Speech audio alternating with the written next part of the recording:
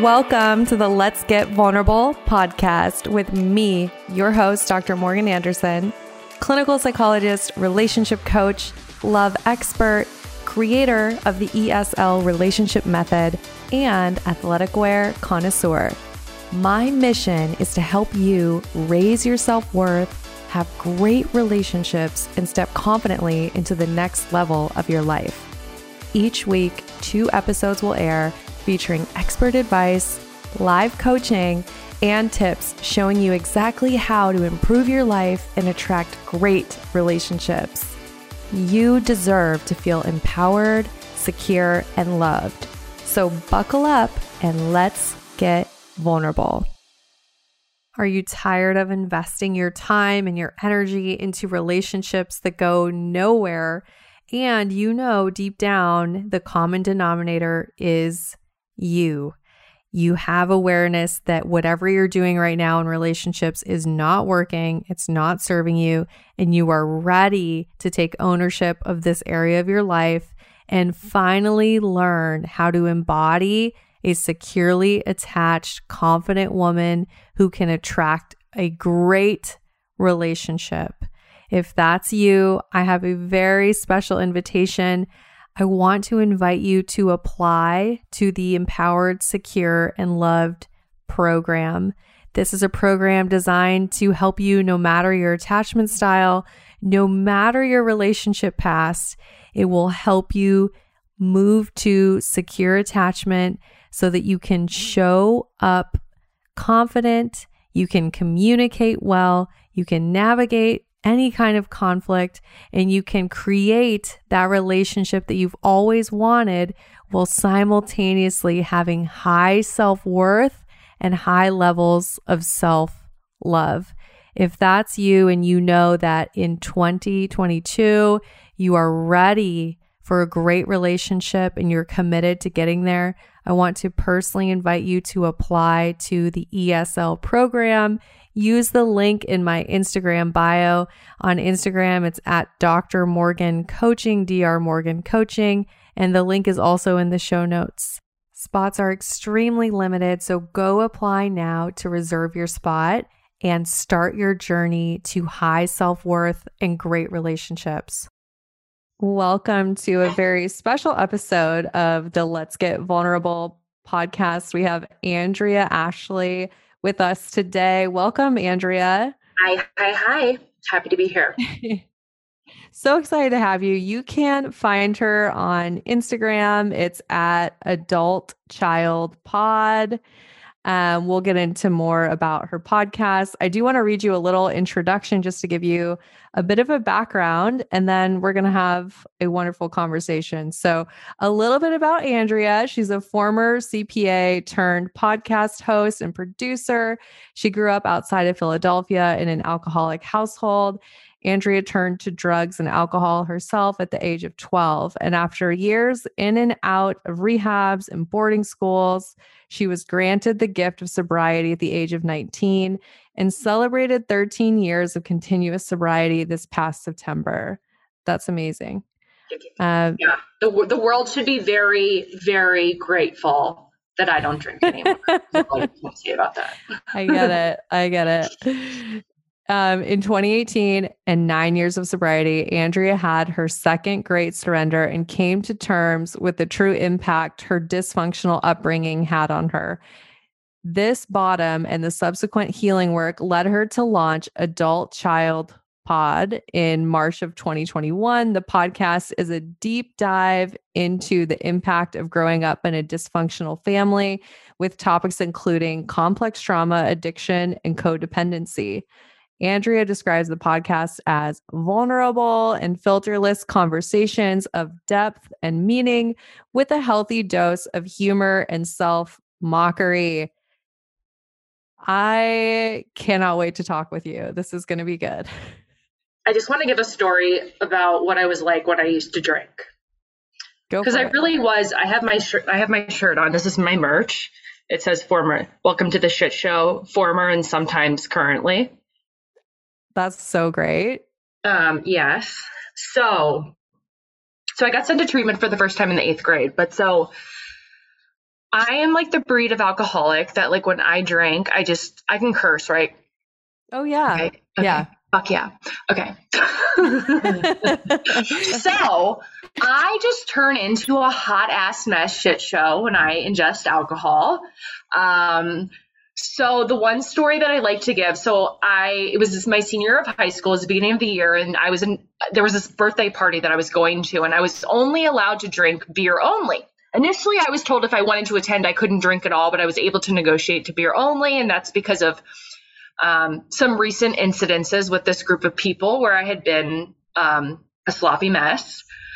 So I drank a bottle of wine before I went to the party, thinking that like that would give me the kickstart to where just beer only would suffice. I go to the party. I fully intended to follow the beer only policy, but I'm an alcoholic, so my intentions don't mean shit when I ingest alcohol. So it wasn't long after being there that I got into the liquor. And it wasn't long after that I was kicked out of the party and escorted home by two people. And so what did I do? Well, I called a taxi. This was in 2006.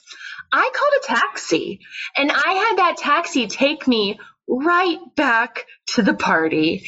And when my rearrival was not warmly welcomed, well, I caused quite a lot of noise and made quite a scene, causing the neighbors to call the police, and everyone at the party got arrested for underage drinking. That was me. Wow, I bet your friends loved you for that. Aren't you? Yeah, no, I had no friends. Definitely didn't have any friends. Well, yeah, people were definitely not thrilled with that, I'm sure. No, so I know everyone's really bummed they didn't have an opportunity to drink with me at a party at all. You know, there's so much to say there, and I think just the acknowledgement that it was like that statement that you said of, hey, I'm an alcoholic, so when I ingest alcohol, my intentions don't mean shit. That line really stuck out to me. And it's like the amount of people that are using substances, but they just have not come to like, the realization. Yeah, they haven't come to terms with that truth that they can have intentions, but as soon as they're ingesting a substance, it's just out the window. So I'm so curious about you. Like I have guests on and I have a lot of amazing people, and I really want to get to know you and your story. It's a story. Yeah. And this is, I know in your show, you talk about getting vulnerable. This show is Let's Get Vulnerable. Obviously, it's whatever you feel comfortable sharing, but what do you want to know? I just want to learn a little bit more about what brought you to the point of finally doing the work. And I know you talked about the surrender moment, and just give us a little bit of background on you and what brought you to where you're at. So I'll kind of talk about hitting my adult child bottom, and then we can kind of like go backwards towards my upbringing some. But so have you had a guest talk about like broken pickers? Do you talk about it on here? Broken man pickers? Yeah, we actually do, because we talk about attachment theory all the time. So the idea that if we have a broken picker, it's basically like our attachment style is really dysregulated. So it's just it's different language, but yeah, we talk about it all the time. So I think that most people, when they get sober, they have a broken picker. I mean, I don't think that like we walk into the rooms of recovery with like a plethora of healthy relationship experience or high self-esteem.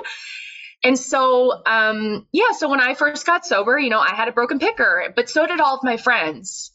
But what started to happen was I started to see their pickers prove, and mine did not. And not only was my picker not improving, the way that I felt, that I behaved in each new relationship was worse and worse and worse each time. And what I didn't realize at the time was that because every time that I was in a relationship, I was literally living in a trauma response. Like I had no clue that was what was going on. And I felt just such immense shame that I couldn't do things differently. You know, I was not somebody who hopped from like one relationship to the next. I would take a considerable period of time in between each relationship. And once I would get over the initial heartbreak, you know, I would get to a point where I'd be feeling good about myself, high self-esteem, high self-worth. And then it was like immediately as I got into another relationship, it was like my peace of mind would just be immediately hijacked by the relationship. And I was completely incapable of acting on the discovery of red flags. Like I wouldn't even say I was like ignoring red flags. I was acknowledging the red flags. I just wasn't doing anything about it. And so at 7 years sober, I started dating. So my bottom it's called the Tale of Two Brians. So I dated two alcoholics named Brian back to back that were my adult child bottoms. So I dated Brian number one. This was at 7 years sober in 2000, I guess it was 16, 17, 16. And so I dated this person for less than a month. Okay. There were red flags on the very first date that he probably had a drinking problem. It was definitely confirmed rather quickly. And so at less than a month, he ghosts me. And I literally have a reaction as if my husband of like 30 years has just tragically and suddenly died from a heart attack. Like I literally became a non-functioning human. I couldn't go to work. I had to have my mom come out and take care of me, which says a lot because she was, you know, an active alcoholic at the time, and that's how bad I was. But like literally, it was unbearable. And it was like each new relationship, like it just got worse and worse and worse. And so it was through that pain that I had my first aha moment. And the realization was, there is no way that the way that I'm feeling right now could actually be about this person. Like, I literally feel like dying. I wasn't suicidal, but I definitely felt like if this is what life is like at 7 years sober, like, what the fuck is the point? You know, so I was like able to see that there's no way, like realistically, that it could be about this guy. I've known him for less than a month, and he clearly has a drinking problem. And then the second aha came. My neighbor just started playing her piano. Hopefully it won't come through. She does it every day. She just plays the same song every day. So the second realization I had shortly after that was that this is a feeling that I felt often as a child, the way that I was feeling. And that was the first time that I was able to connect that my issues and romantic relationships were somehow related to my childhood. So it's about a month later, I go to a 12-step meeting. This woman who had over 30 years sober, she was talking about this emotional bottom that she had hit at 7 years sober as a result of a relationship. And it was through that relationship that she had come to terms with the true impact that her childhood had on her. And she mentioned this book, Adult Children of Alcoholics and Dysfunctional Families. So I go home, I read the book. My mind is blown. Like, I relate to it even more than like the big book of AA. The next week I go back to the meeting and I see her there. I run up to her and I'm like, oh my God, your share impacted me so much. I read that book. It's amazing. And she looked at me and she goes, that's great, Andrea, but I just want you to know that just reading that book is not going to be enough. Like, this is going to be your life's work. This is going to take years of therapy for you to work through. You have to treat this as seriously as your alcoholism. And I just remember thinking, years, I'm 28. I'm like essentially like a senior citizen. I need to have this shit fixed yesterday, but at most like maybe a couple months. And I just really hoped that her childhood was like a lot more fucked up than mine was, you know?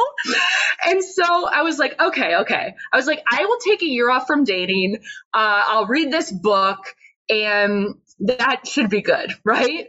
But like I say on my podcast, it's like, just like learning we have cancer doesn't make the cancer go away. Learning that my issues in romantic relationships were somehow rooted in childhood, that wasn't sufficient enough for me to produce any change.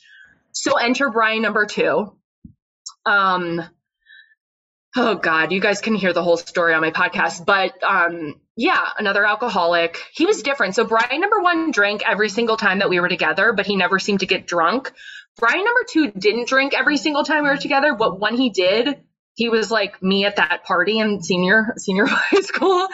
But those 6 months were like the most miserable 6 months of my life. And I just found myself like leaving work at 11 in the morning to go pull him out of bars. Like I just lived in it was horrible. It was way more painful than the bottom that brought me into recovery.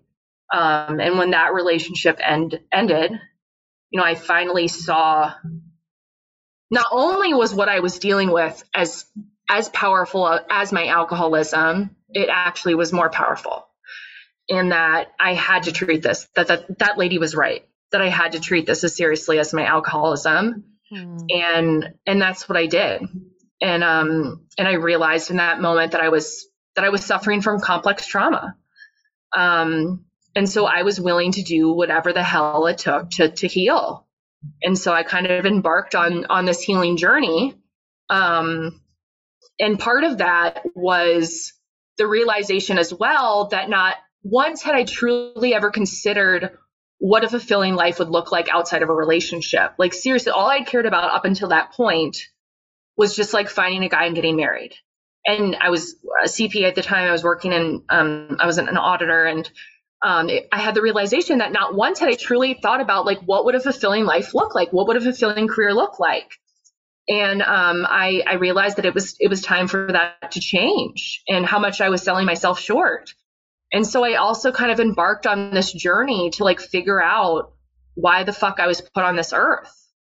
And that journey, like just crazy experiences, just divine experiences, the universe, just all these different things, like that led me to creating the podcast in March.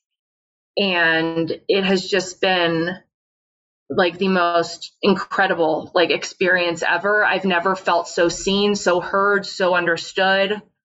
I'm blown away at the impact that this is having on people. And so, yeah, I'm just so grateful for all of it. My big message is like, through great pain comes great change. This is amazing. And I just feel so grateful for both of those Brians. I love it. The tale of two Brians. You are a survivor, and I just love your share here, and the realizing that the alcoholism really was sort of the coping skill. And of course it was problematic. It was causing so much pain and chaos in your life, but it's really sort of the coping. And then below that is this complex trauma that's the root of it all. And in doing the work that you've embarked on, you're really working on the root of everything. And I think just want to acknowledge you and your bravery for doing that. And I think about how, just as you said, it's like the lady was telling you, it is a lifelong journey. And once we just, right, it's like, dang it, she was right. But once we accept that and just commit to it, it's like, okay, I can do this work because it's going to be here for the rest of my life. Right. And obviously it gets easier. Mm-hmm. But I love that you've taken everything and you have it on your podcast and you're really impacting people. So you're totally on the right show, because what I talk about all the time is people repeating dating patterns over and over and over. And there's this thing that Freud talks about, maybe you've heard of it, called repetition compulsion. You knew I was going to say that. Repetition compulsion. And when I coach women, that's one of the main things I help them go through is understanding their own version of repetition compulsion and where it comes from. And how did you find out about repetition compulsion? Just through all the reading that I done. I think he in one book. It might be, have you read Pete Walker's Complex Trauma? It might be in there. I've just read about it in multiple books. So obviously you do a ton of reading. I'm sure you and I could compare book lists at some point. And I'm the same way. I'm always reading something. And you said you also have done therapy. I'm curious your experience in therapy or just what work you've done with a professional. Yeah, so the big question I get all the time, like from listeners, is how do I find a good therapist as it relates to this stuff? And I think the first thing that I want to say is that it seems to be a common experience of adult children of dysfunctional families that we sat in therapy for years and our therapists weren't able to identify that the root cause of our issues was our dysfunctional upbringings. Mm-hmm. It just seems to be like a very common experience. And I don't think that there's, unfortunately, enough therapists that are really well-versed in this arena. So, I started going to therapy when I was 9. So I became the scapegoat of my family when I was 9. But so around 4 years sober, I started working with the therapist, and she was wonderful and she helped me in many, many ways. But this was not her area of expertise. And I was so hesitant to look for new therapists because I was thinking, it's going to take me forever just to like catch a new person up on like everything before they can start helping me. But when I hit that bottom with Brian number 2, I Googled adult children of alcoholics therapist and was eventually led to mine. And thank God I found her because she has saved my fucking life. Like she has saved my life. And I saw her twice a week for the first year and a half. I still talk to her once a week. She is also an adult child of an alcoholic. And she works in this therapy practice where that's all they do is just kind of focus on the family disease of alcoholism and dysfunction. And so it's just all been about, just connecting the present with the past. And getting a better understanding of, I would say we haven't done any EMDR or anything like that, but it's very much trauma focused and trauma informed. And, I was afraid that it was going to take forever, for me to start feeling better. But I will say that I did start to notice a pretty big shift after a few months. But the transformation that has occurred has just been mind blowing. I feel so honored that I found her, and also too that I'm in a position where I could afford it, because unfortunately a lot of really good therapists are expensive and don't take insurance. And I think that there's a lot of shitty therapists out there. Maybe not shitty is the right word. There's a lot of therapists out there that are good for somebody who just needs to see a therapist temporarily and talk about their the common day stressors that they're having. But for somebody who's dealing with complex trauma and the disease of family dysfunction, it just seems like it's a bit limited. Yeah. Well, as a clinical psychologist myself who had, a thriving practice for years and someone who's gone on to build a coaching program, there was reasons why I built a program. And part of it is I just saw that there were so many people that really needed this, but they can't. I had a waiting list of 100 people. When word gets out that you're a great clinician, there's just no way that you can meet the demand, right? So I agree that, and I'll say this, in a class of 50 psychologists at my doctoral program, there were 5 of us that were good psychologists. Right. And it's it's one of those things you can't necessarily always teach someone Not at all. Right. And then you have to be willing to go the extra mile and get trained. And like, nobody was teaching me attachment theory. I had to go and research it and learn about it and apply myself because I really cared about my clients, So, I mean, there's so much what you're saying, and there's a lot of problems in mental health services and access to mental health care. It is not accessible. It's not prioritized in healthcare.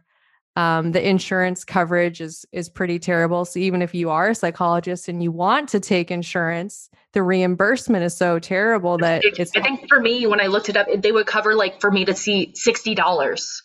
Yeah. And you're dealing with student loans of getting a doctorate degree. It's just this could be a whole other episode, of course, but it's a nightmare. Like there's definitely issues. And this was part of why I went on and created the program I did. Because also I believe a lot of psychologists are not going to actually tell you like it is. And they're not going to actually tell you what you can do. They're not going to be honest about their experiences. A lot of people are trained to just be a blank slate. A sounding board. To just be a sounding board. And that doesn't actually help people that really need the guidance. Yes, I think that it can work for some people, like the people that need to go to therapy just to hear themselves say the words out loud, but for somebody who's got some issues like me, when you need to heal from trauma and rewire your brain, you need some direction. What happened this week? Like, a therapist asking you that's not going to be sufficient for healing. So anyways, I feel like this is a whole other tangent, but I really appreciate you sharing your journey. And I know so many of the listeners can relate to what you've shared. I want to get into dating if you're open to talk, if we could like switch gears and just like, can you tell us what dating is like for you with all of this awareness now and like where you're at with it? Let's talk about it. Absolutely. So I did take a pretty like significant break from it. I think that that's important. I really, really, really think that that's important to take an intentional break from that. I had a listener that messaged me the other day and she was asking me about this, and she made the comment about, being attracted to like the wrong type of people. And she goes, that makes me feel like I'm just going to have to sell myself short. Basically, that she's going to have to settle for somebody that she's not really that into. And I said, well, that's it. Just because our pickers are broken don't mean that we can't fix them. And I think that part of fixing that is having that time alone. And I don't want to say getting to the place where you get to a point where you're like, I don't care if I have that or not. Like, I'll be completely honest. Like, I haven't gotten to that place. And, there's a part of me that's like, you hear the stories, right? Like, oh, once I got to the point where, I'd be fine being perfectly single for the rest of my life. Like, that's when I met my person. I don't know if that's realistic. Like, I think that it's okay to feel like, I do want that in my life.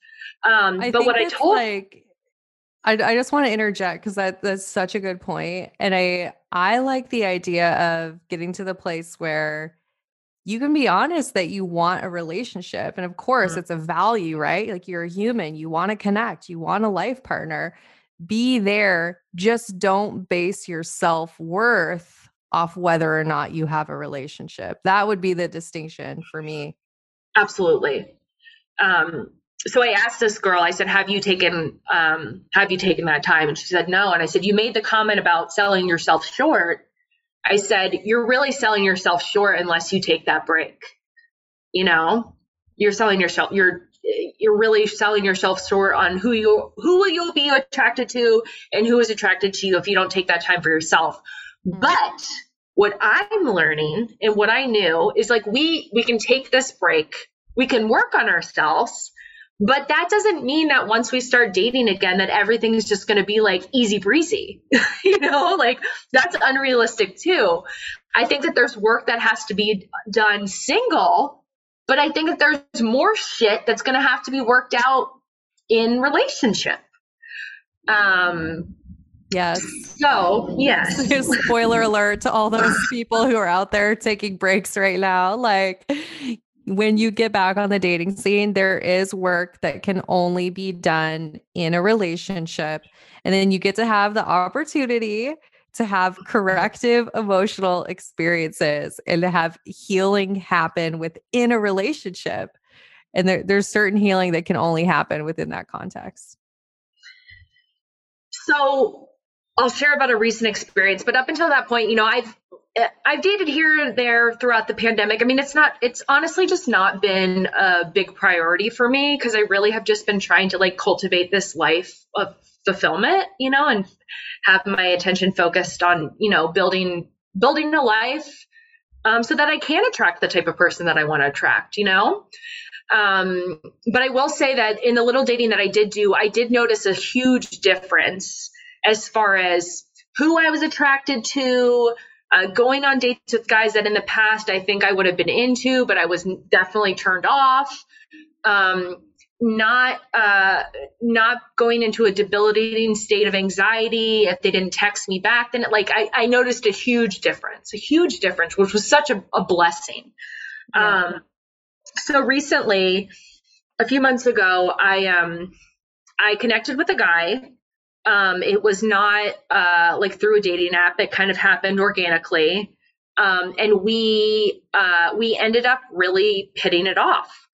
And he didn't live here in the state, so he's out of town. But this was like the first person in a very long time that I was like jazzed about, like that I kind of like had like the butterflies about. And so my fear of abandonment got triggered naturally. Of course that's going to happen. Right. And so it was a very interesting experience of when that would get triggered, and noticing the difference as far as, I would say in particular, the dialogue in my head. The biggest thing about it was like being able to have that realization in the moment, like when I would start to get triggered or activated and kind of go into a trauma response and start to feel it in my body. I was able to like recognize in the moment, the reason that you think that you're feeling upset is not like actually, the reason that you think you're upset. And as my therapist said, she was like, this is just more unresolved business. And I was like, I'm done resolving business. I'm like, can business be closed? But it would just be the experience of sitting with it. In the past, I would have tried to do anything to just distract, avoid it, and really just sitting and closing my eyes. And one big thing is, I've had a hard time with the whole inner child stuff. Like, it's a bit corny to me, I'll be honest. But like, I was in these moments, I was closing my eyes and I was picturing myself as a child and saying to her, I'm not going to abandon you. I'm not going to abandon you. And so it would pass a lot quicker. But so basically what happened though was like a red flag was revealed. So a red flag was revealed, and kind of like at this time that it was like becoming apparent for me, this person kind of started to pull away some.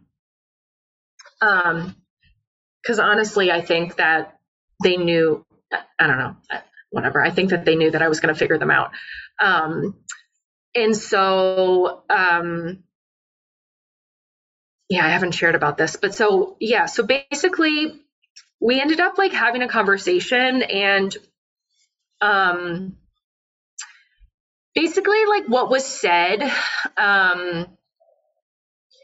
in the moment, it made me feel, what I heard was, I'm not good enough. I'm not good enough. The reality of the situation is that is not the truth, and it actually has absolutely nothing to do with me. And it was, I was activated. I got pretty triggered, but it was really amazing to see how quickly that passed. And one thing that helped, I think, and what happened is, so I had something pretty profound happen in January. Is I received a message from Brian number one. So this guy had ghosted me in 2015, and yeah, and so I hadn't heard from this guy since 2015, and so on my birthday, January 27th, I go on my Instagram and I see I have a little message in like the people you don't follow group. And I click on it and it's none other than Brian number one. And this is what he said. He says, hello, hope all is well. I've been following you on Instagram and what you're doing is incredible. I'm struggling with alcoholism and have been to 30-day treatment twice since I saw you. And this disease is why I couldn't connect with you. And I am so sorry for that. Your message is connective, truthful, and no doubt helped many people, including me. So thank you. I wish you success and the best life has to offer. Keep your message strong and thank you again. Wow. What was that like for you to get that message? It just was like such a fucking full circle moment. Like if you had told me, like the way that I felt, like when he ghosted me, I literally thought I was going to fucking die. I didn't think I was going to feel better ever again. And if you had told me like what lay ahead, well, actually what lay ahead was like a Brian number two that was going to suck even more. But what would happen then? Yes. What would happen then is that I would hit a bottom and I would finally like be willing to do the work. And not only that, I would embark on this journey to like figure out why, like, what is my greater purpose? And I would launch this podcast.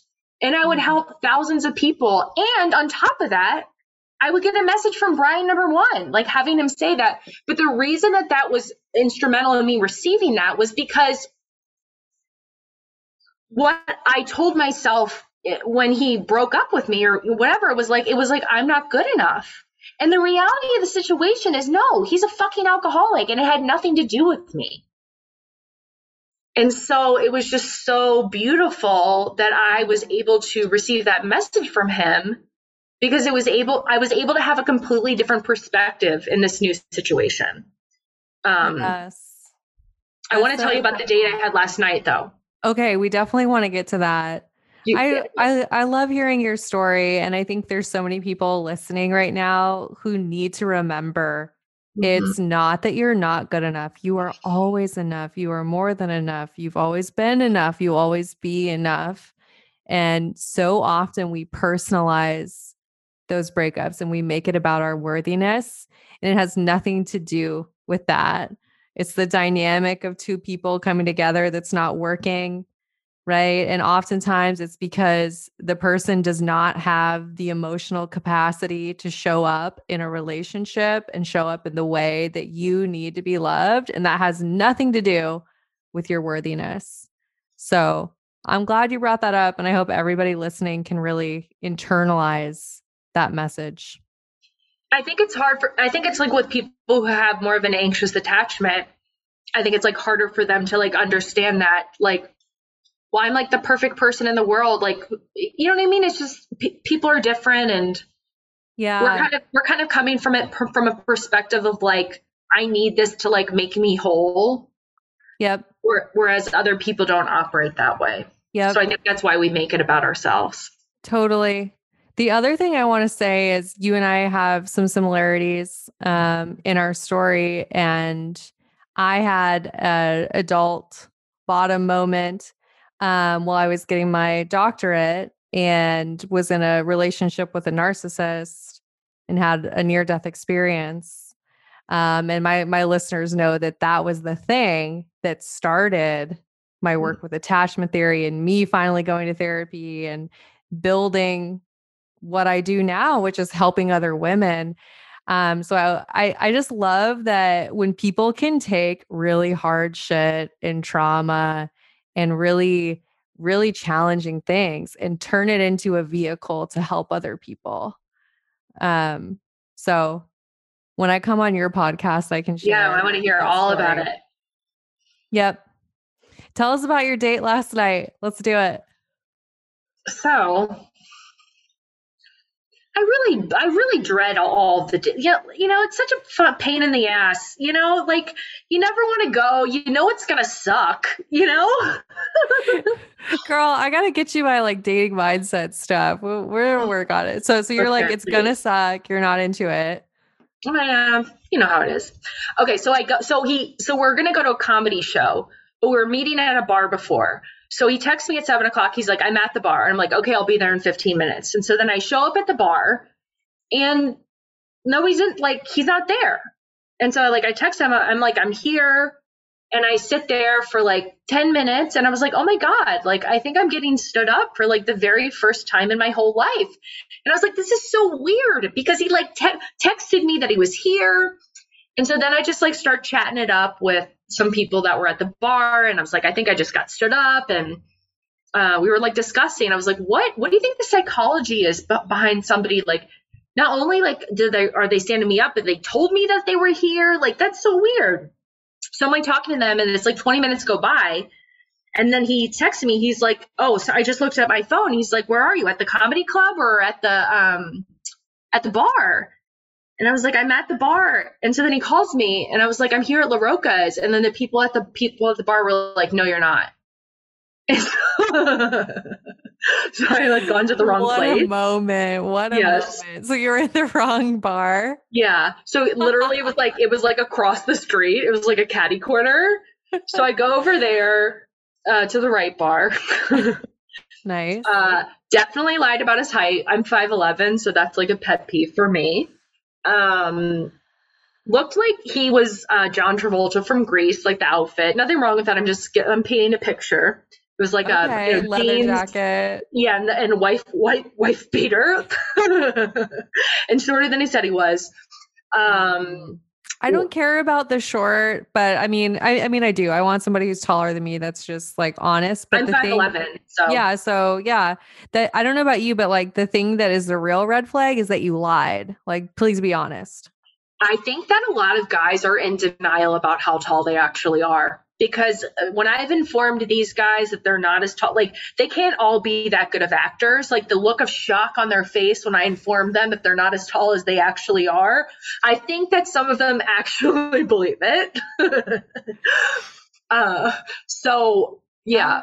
So we just had like one beer and it was time to go to the comedy club. Not into it. But then, so we were there for an hour and a half at the comedy club and he had 3 doubles over the course of 90 minutes. So I'm going to say that's a drinking problem. That would have mattered, like regardless, was not into it, period. But yeah, 3 doubles over the course of 90 minutes and then asked if I would split the bill when I had a Diet Coke. No, come on. That's terrible. So that was that. I got to ask you, so I am sober.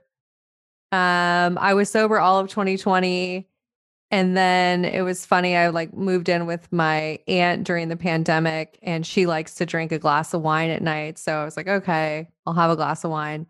Realized I'm not into it once again. And I'm recently sober again. I find that it's not a big deal because I'm around people who don't drink. So it's like, it just never comes up for me. And I don't like how I feel when I drink. So I haven't had a dependence, but I just don't like how I feel. I don't like waking up hungover. I don't like the feeling of alcohol.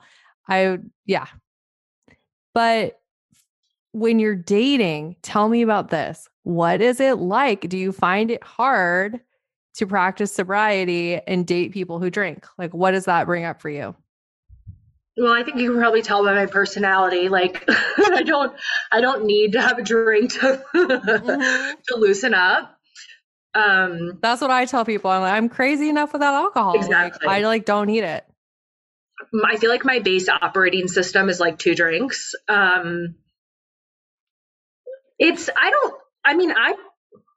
I personally don't mind being around it at all. Like once somebody gets drunk, that's one thing. But no, I don't mind it. I don't mind being around people that are drinking. And I feel like the only people that would have an issue with me not drinking is probably somebody who has a drinking problem. I guess I could understand it too, though. If, like, for example, like if somebody was, I don't know, really, really, really passionate about wine, that doesn't necessarily mean that they have a drinking problem. But if somebody's like a big wine enthusiast, like I could understand them wanting to have a partner that also, like, that they can enjoy that with. It's like, for me, like I love carbs so much and like cheese. Like it would be really hard for me to date somebody that was gluten-free or vegan. Like seriously, I think that would be a deal breaker. So I get it. So this is how I feel about steak. I'm like, I can't do, I love a good steak. And food, especially as a non-drinker, like I love food so much that like I want to be able to have a partner that I can enjoy that with as well. Because food is life. Yes, that makes a lot of sense. You know, it's interesting because I will have people who are sober and they'll say that it's a deal breaker for them, that if someone drinks at all, they're not interested. But I do think that some of it really comes down to how much of the work have you done yourself and how solid are you in your own sobriety. The more absolute clear you are for yourself, you're probably gonna have more tolerance for other people. But I could see even newly sober, you might just not want to put yourself in that environment, you know. And even people who, I mean, even people, I don't know, some people just might not want to be around it at all. Like, you know, I think I'm unique in how comfortable I am around it or the situations that I can put myself in. Like, I don't necessarily think that I'm like the typical, you know, like I'll go to sports bars by myself to like watch, you know, sports and just meet random people. So I think I'm a little bit unique in that respect. Some people just might not want to be around it at all. And I can understand that. It's kind of like, I feel like there's like two choices, right? It's like you can be with somebody that's also in recovery. The risk is like that they could relapse, right? And I've known people that have had some real freaking horror stories, you know, people that were with people that had long-term sobriety and relapsed. And but the thing there is that the plus of it is like just this bond and this connection of being on this shared journey, knowing this pain and being on this path of like becoming your highest and your best self, and just is able to connect. But the downside of it obviously is the, you know, that they could relapse if they're suffering from that disease. And then the flip side of that is like dating somebody who's not in recovery. Being able to find, like, can you find that connection with them on that level of depth that you would find with somebody who's also like in recovery. Yeah, thank you for your perspective on that. I do agree that it's a choice. There's different ways. People are just going to feel differently about it. This has been such a great conversation. I really appreciate your vulnerability and just sharing with the audience. I feel like I want to have you back on in a couple months and we can like see where you're at in your dating journey. And of course, I thought of more questions I want to ask you. So I would love it. I'll take all the help I can get, girl. Yeah. You know, I definitely think that there is an abundance of women that are, and men too, right? That are just realizing, whoa, I don't want to keep repeating these same patterns over and over and over. And stories like mine, stories like yours, there's another path. You really can move away from your old ways of being. You really can intentionally step into new ways of being. Is it all rainbows and unicorns and butterflies? Hell no. But it's totally possible. And I think creating communities where we have people that are all on that same journey together, it just makes it feel not as lonely. Yeah. And you don't have to do it alone. And like, honestly, I don't even know if you can do it alone. You know? And I tried that. I mean, it sounds like you did too, right? It's like, I don't think you can. You owe it. Maybe if you could, it would just take too long and it would be too. It would take forever. Kind of like trying to fix your broken picker without taking a break from dating. Like maybe you could eventually get there, but it's going to be a slow ass process. Yeah. I can't wait to come on your podcast and talk about how I was totally a serial dater. I was never single for periods of my life, like long periods, probably from middle school. I always had a boyfriend.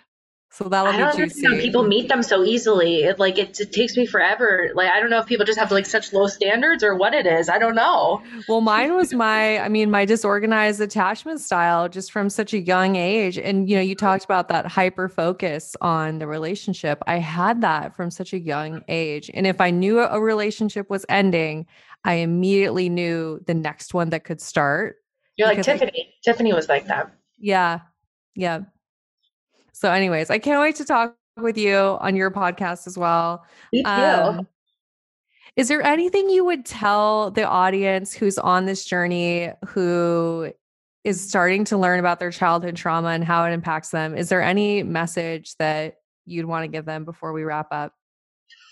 Well, first of all, just know that like there's nothing shameful or embarrassing about having a broken picker or any of this stuff. So I hope you know that. Like literally, that's why I try to talk about it so openly and also with like a level of humor, because there's nothing shameful or embarrassing about it. And so really just trying to normalize that. We didn't, and if I come back on too, I'd love to talk more about my childhood some, but I mean, the message for me is like, regarding that stuff is, it's all relative. And I was somebody that thought that because I was never physically or sexually abused, or because my needs were always accounted for, well, how bad could it truly have been? And I really was oblivious to the true impact that it had on me. And so my message is that, like emotional and psychological forms of neglect and abuse can be just as damaging as the more blatant forms of abuse. And in some respects, perhaps even more damaging from the perspective of so many people spend their entire lives oblivious to the fact that they suffered any abuse or trauma at all. So yeah, that was, I thought that abuse had to be intentional. I thought that trauma had to be some big catastrophic event. I thought that because I could talk about my childhood without getting upset, that meant that it didn't impact me. And what I've learned over the past several years is that none of that is true. I did experience abuse, I did experience trauma, and it did majorly impact me. And that's not to say that my parents are bad people, but that's the only way that I could heal, was until I had that realization. Andrea, yes. Thank you for sharing that. We absolutely need to do another episode because there's so much we could talk about there. But just to kind of wrap it up, I think saying, do not invalidate yourself. Your experience is valid. We really can't begin our healing process until we have accepted the reality of what we went through. And it sounds like for you, that was a major part of your healing, is just validating, right? Like saying, yeah, this was trauma. This happened to me, and my experience is valid. Just because it doesn't look how, like a big traumatic event would be, that doesn't invalidate it. So thank you for sharing that. We will talk about it next time more. Absolutely. I can't wait to get on your podcast. Thank you. Tell everybody, where can they find it? How do they connect with you? Tell us all the things. Yep, Adult Child, you'll see it. And then you can find me on Instagram and TikTok at Adult Child Pod. And if you want to email me, it's Andrea@adultchildpodcast.com, or you can DM me. I love to hear from people. I always respond. I also have a Patreon group where I host 2 weekly adult child support groups, which is an amazing group. So if anybody has any interest in that, it's patreon.com/adultchild. Amazing. Awesome. Yep. And I can't wait to come on your show. Thank you so much. And of course, everyone listening, we're wishing you high self-worth and great relationships. We'll talk to you soon.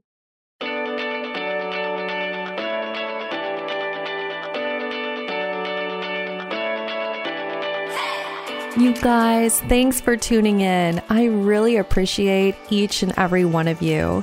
The best way that you can thank me is by sharing this episode on Instagram, Facebook, and making sure that you tag me at Dr. Morgan Coaching And it would really mean the world to me if you took just 2 minutes to leave me a 5-star review on iTunes. This podcast is not free to produce, and the more that you help this little show grow, the more people will have access to this valuable information. So until next time, I'm wishing you high self-worth and great relationships. Thank you for being part of this community.